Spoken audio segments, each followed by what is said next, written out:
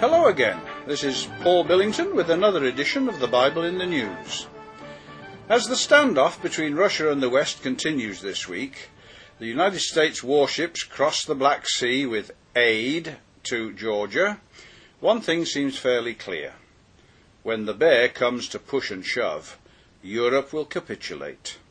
A few noises of protest maybe, but certainly no one will fight for their freedom. In accordance with Bible prophecy, it requires no stretch of the imagination to see Russia becoming triumphant over Europe. But let us now look further south and at another bear, Iran. In Bible prophecy, ancient Persia, known as Arian or Iran, is a component of the great metallic image of Daniel chapter 2. It is the second phase of the kingdom of men, answering to the silver chest and arms of the image. In Daniel chapter 7 and verse 5, it is a beast like a bear. Today, everyone knows what Iran thinks of Israel. The Iranian president has said that Israel should be wiped off the map. The fear has been, whether justified or not, that this modern Persian bear has been busily developing the nuclear capability of doing just that. And no one is more sensitive to that than Israel itself, of course. This has been pointed out to Iran this week by the President of France, who has been on a visit to Syria.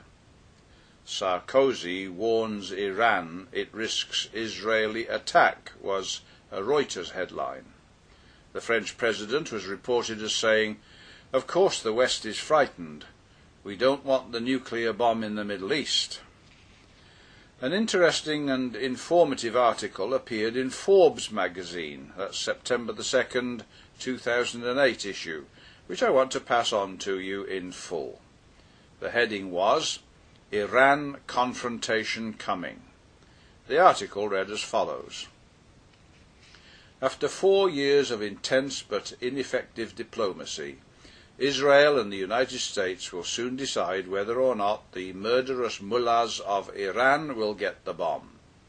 Steps short of war are still possible, but time is running out. Iran is heavily dependent on gasoline imports. A blockade would quickly bring the enfeebled Iranian economy to its knees. Unemployment is high, and not even burgeoning oil revenue is enough to buy off the populace.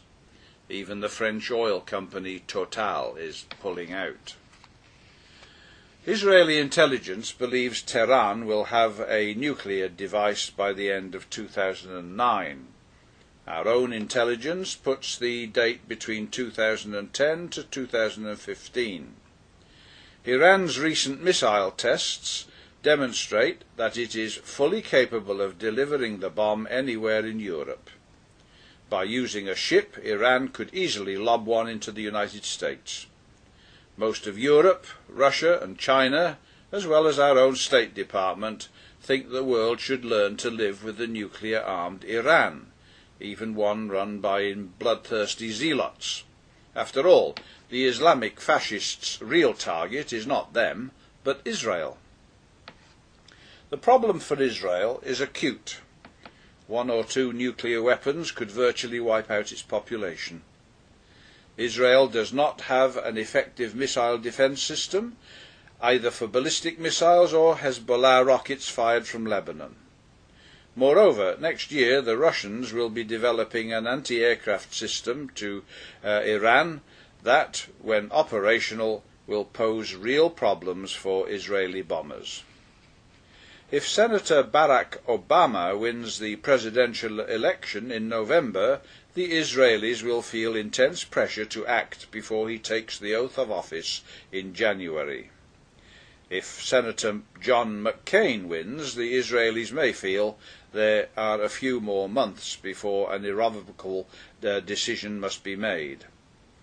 McCain might well have the fortitude to impose a blockade, but Obama certainly will not. The odds that President Bush will have the United States destroy Iran's nuclear facilities are almost nil. Unless there is a regime change in Iran, the army may decide to take matters into its own hands, or, miraculously, the clerical extremists decide to give up their nuclear ambitions, the Israelis will strike. The war will be ugly. It will take several days of strikes to truly damage Iran's nuclear facilities, and Iran will launch retaliatory missiles against Israel. Worse, the Israelis will be battling on several fronts. In 2006, when Israel invaded Lebanon to neutralize Iran-supported Hezbollah, that fanatical army had about 14,000 rockets. Today, Hezbollah has some 40,000 rockets. In 2006, Hezbollah fired off thousands of rockets into Israel. While the casualties were few, the disruptions were many, as more than 200,000 Israelis moved to the south of the country. This time there will be many more disruptions and casualties. Hamas, which rules Gaza and has great influence over much of the other Palestinian territories, will also fire rockets into Israel, as well as try to send in suicide bombers. Iran will put pressure on its semi-satellite Syria to fight Israel, which is why the Israeli government has been working overtime to see if it can reach a peace agreement with Damascus. The impact on the rest of the world will be severe, as Iran will, at least temporarily, block shipments of oil from Iraq and other Gulf states by firing missiles at tankers. Will Washington be better prepared for what may happen between Israel and Iran than it has been for the credit crisis? So, the rumour of war is clearly in the world's news at the moment.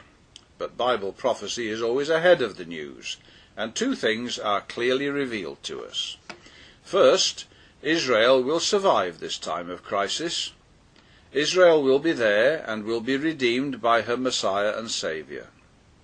Secondly, Iran, and her original territory was much larger than it is now, is to come into alliance with Russia. She is to form part of the image empire of Daniel chapter 2 and will be part of it in the latter days. See Daniel chapter 2 verse 28. This is confirmed by Ezekiel 38 verse 5. So both Israel and Iran will be active when the final crisis comes to pass.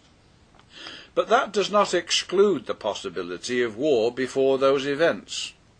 A major war and military confrontation in the Middle East may well take place, and especially if we see the prophecy of Daniel chapter 11 verse 40 in that context. Here we read that the king of the south is to push or contend with him. But what would happen if there was a confrontation with Iran?